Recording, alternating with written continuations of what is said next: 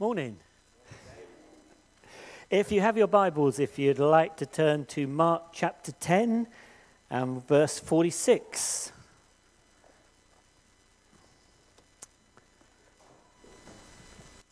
While you're doing that, my apologies, I started a PowerPoint and then I realized my sermon was too long.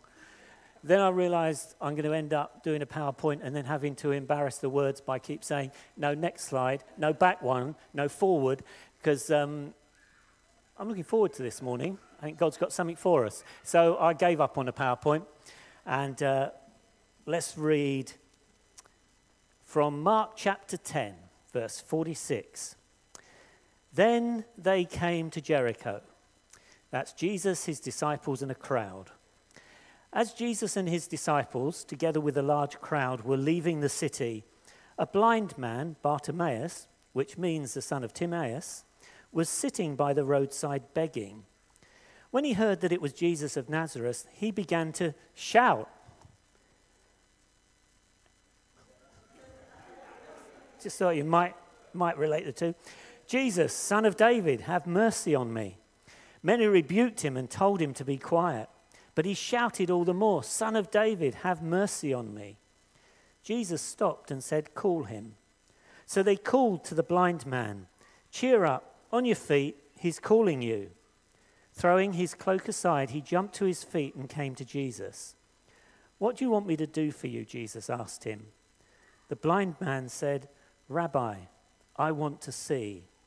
Go, said Jesus, your faith has healed you. Immediately he received his sight and followed Jesus along the road. Let's just pray.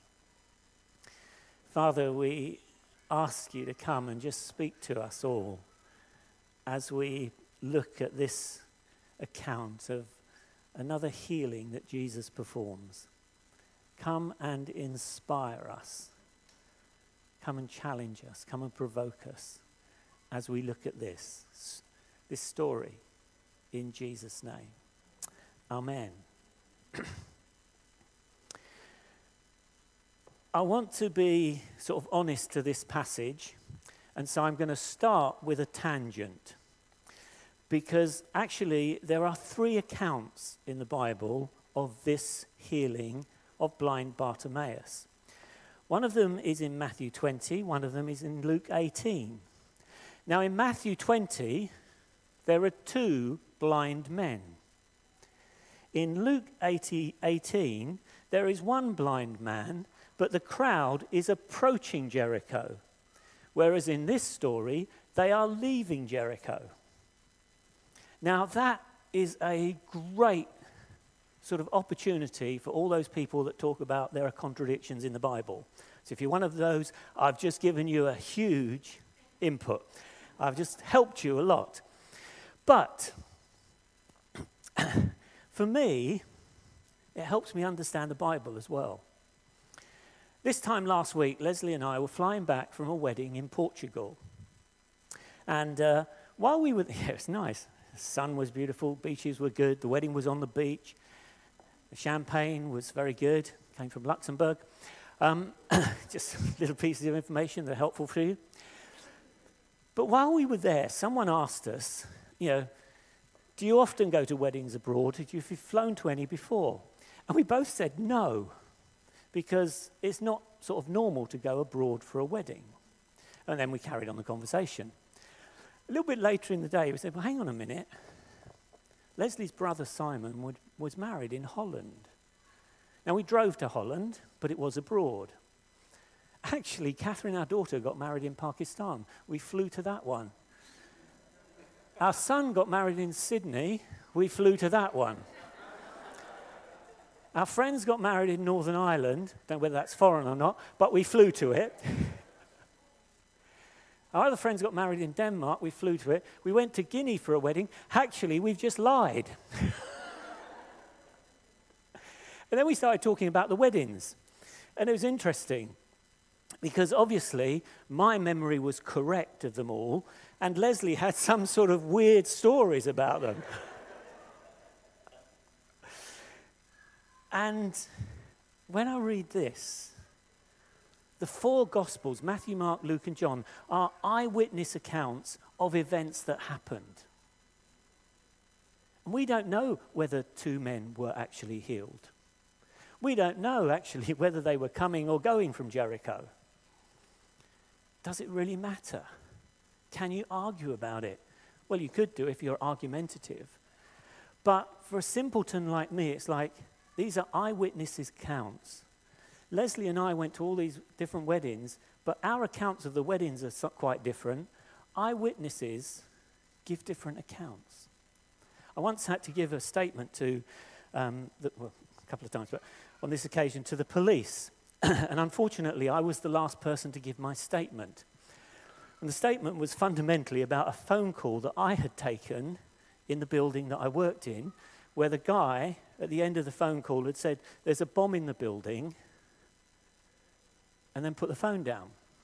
Now, because of the situation, I'd only picked the phone up at the last minute because it was my lunchtime, so I sort of just put the phone down and went off to lunch.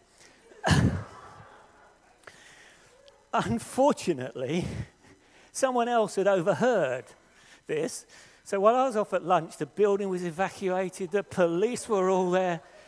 I know it was a Thursday because Thursday was at that time when I went down to the seafront in Hastings where I lived, and I had a piece of chicken and a cream cake. That was my Thursday meal. It was my treat. So I come back and there's all these people everywhere, and I go to my sort of colleagues and I said, "What's everyone doing?" He said, "Dave, they're all looking for you." I said, "Why?" He said, "Well, there's a bomb in the building and you knew." I said, "No, there's not a bomb in the building." So the police come and I give my statement, and then they start correcting it. They say, "No, actually, the call came at 1:15, not 5 to 1. And I'm like, "No, I took the call. It was 5 to 1 because I nearly didn't take it because I thought this could be a bad one. It might eat into my lunchtime." This is absolutely true. So the guy says, "No, it came at 1:15. That's when the telephonist, because in those days you had someone that plugged in the phone, so that's why they heard it. Different generation, different time. And she said it was 1:15. I said, "No, I know." They said, "Well, we're putting 1:15 because everyone else has said 1:15. So I said, "Well, put 1:15, I'm not signing it." So we had a little bit of an argument. And then the guy sort of goes on. He said, "Well, we're trying to find out who made the phone call."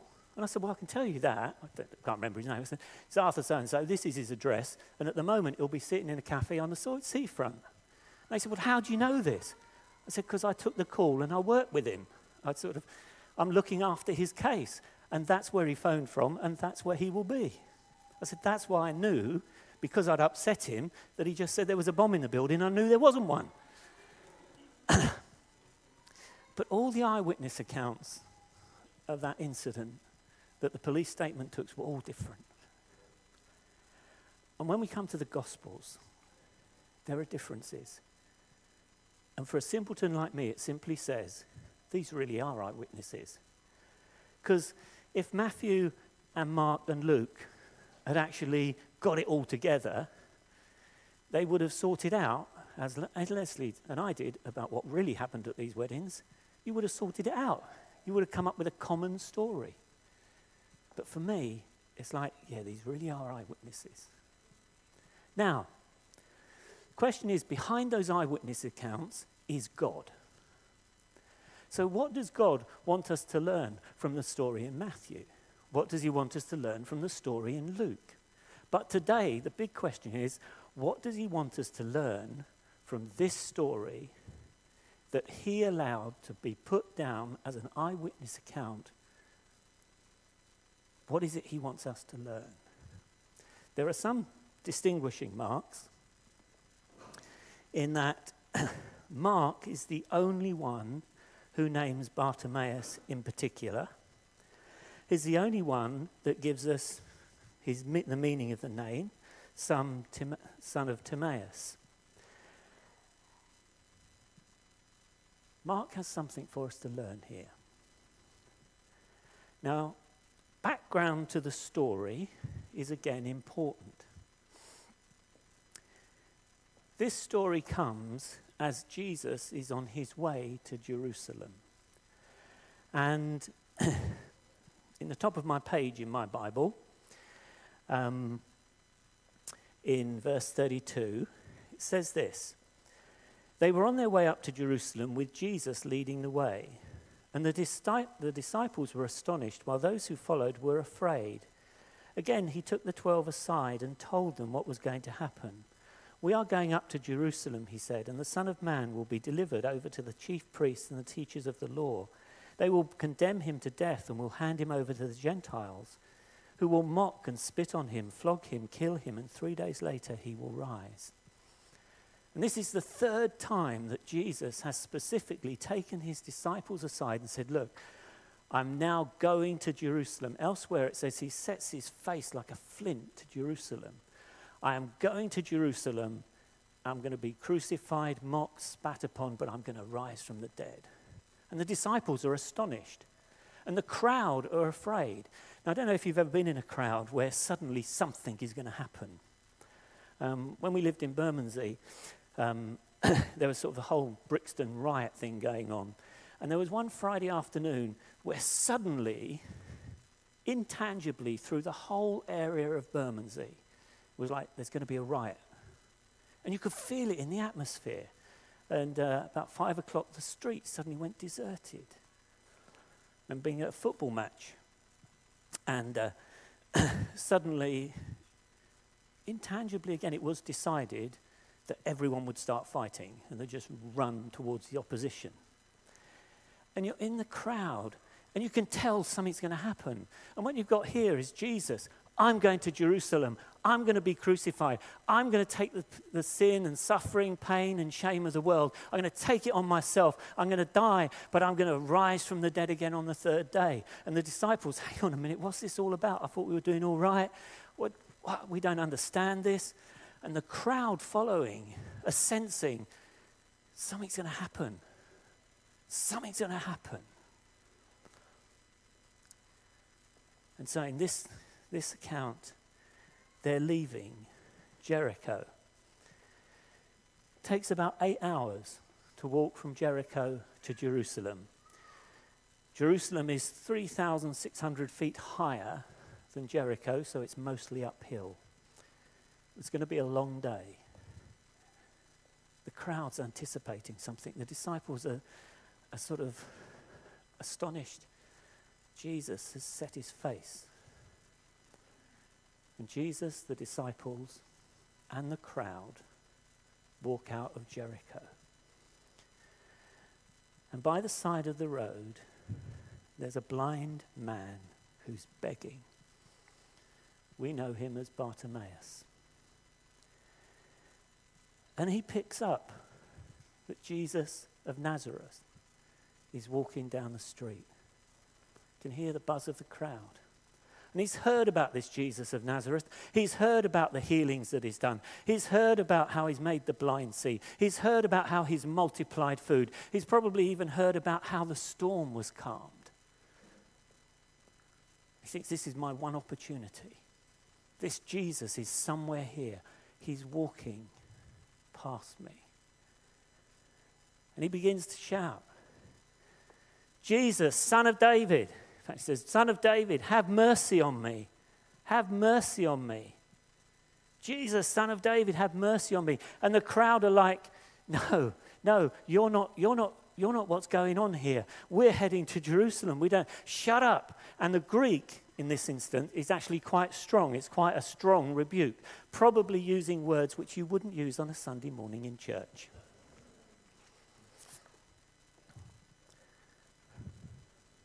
Some of you may not even know those words. And they're saying, "Look, shh, be quiet. So what does he do? He says, "No, I'm going to shout louder. Jesus, Jesus, Jesus, Son of David, have mercy on me. I'm over here. Have mercy on me. I can't see you. I don't know where you are, but I know you're in the crowd. Come and have mercy on me." And this is Jesus whose face is set for Jerusalem. And verse 49 says this: Jesus stopped. I nicked the title of this sermon from a guy called Ken Gott because it was just really impressive. The shout that stopped God. Here was God. He was heading for Jerusalem. But a little blind guy begging on the street stopped God. There's another incident when the disciples were on a boat and they were rowing their way across, and Jesus walks on the water. And it says Jesus was going to walk on by, but the disciples shouted Jesus, and he got in the boat.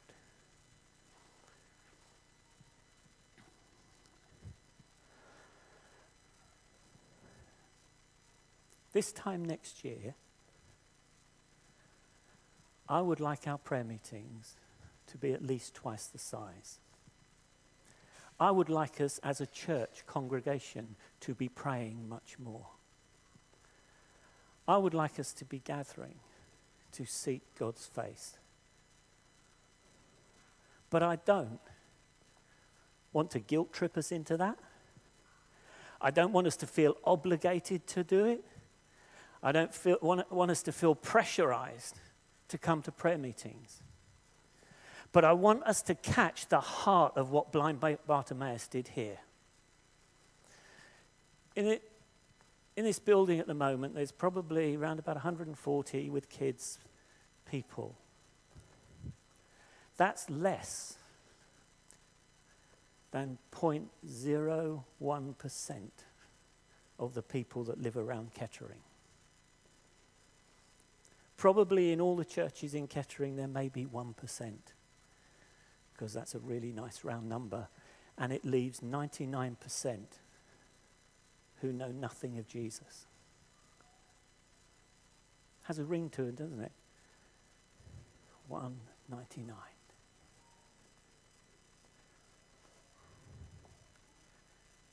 Do we want Jesus to stop here? Do we want Jesus to stop in Northamptonshire?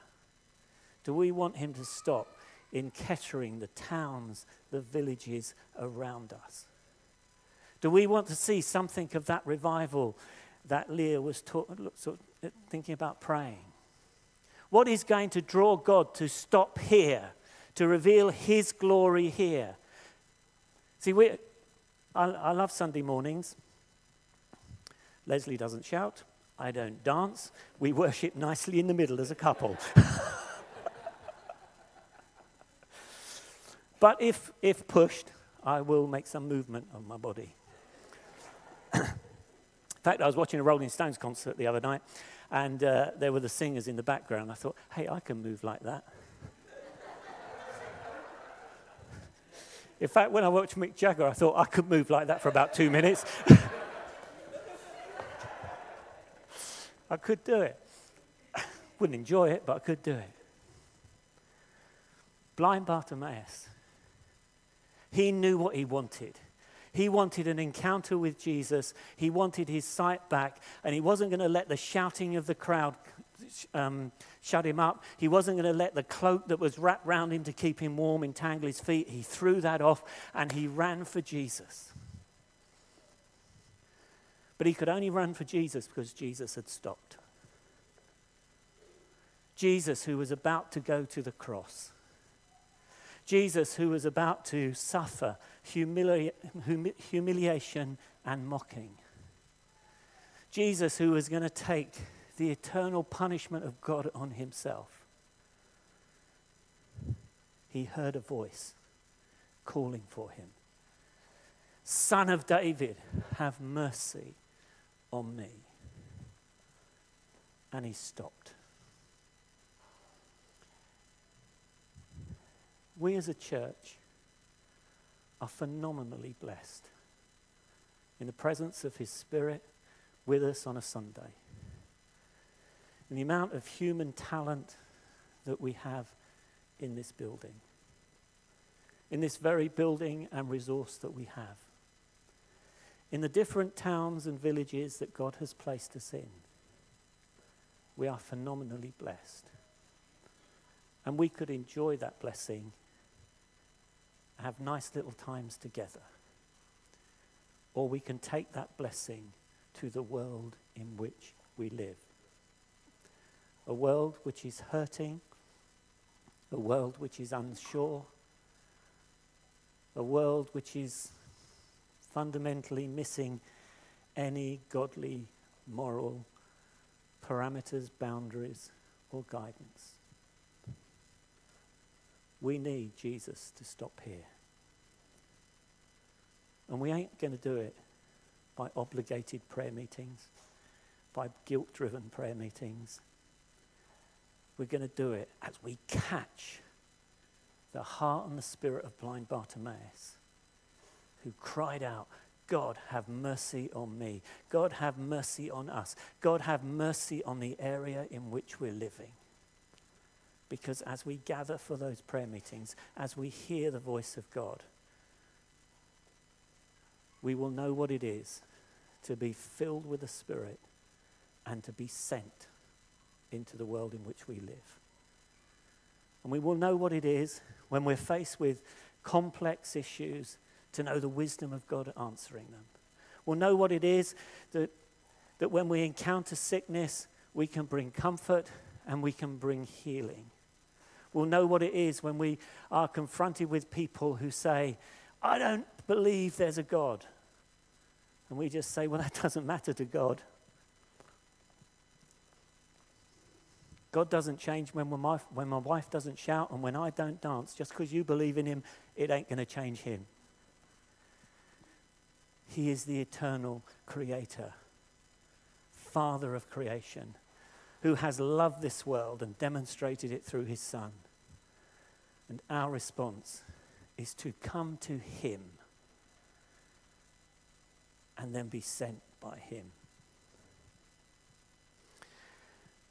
Anne began by talking about being kind to one another, being kind to ourselves. This weekend, Leslie and I, Leslie's my wife, by the way, one in the yellow shirt, for those who don't know. Sort of unexpectedly, we had to go down Friday afternoon and pick up our grandchildren and look after them on Friday and Saturday. Won't go into it all, but it was a little bit unexpected. But we knew we were due back on Sunday. And we had a conversation with our daughter-in-law, and she said, oh, you'll be all right for Sunday, won't you? I said, no, we thought we made it clear. I'm preaching, and also we've got quite a full Sunday after that. We really need to be back on Saturday night. And she was like, oh, sorry, my dad can't do it. So Friday morning, because of the difficulty, it forced us to pray. God, we really want to come back Friday night. Can you change circumstances for us to do that? A little bit later, we got a text message saying, actually, my dad can come about 9 o'clock, which meant that we could leave about 9:30, be home for sort of 11, half 11. We're like, you did it, God. You knew what we needed. You're busy ruling the world, but you listen to us. Think how much he's going to listen when we gather in increasing numbers, energy, and passion, crying out, God, have mercy on us. And may he stop here and his glory fall. Amen.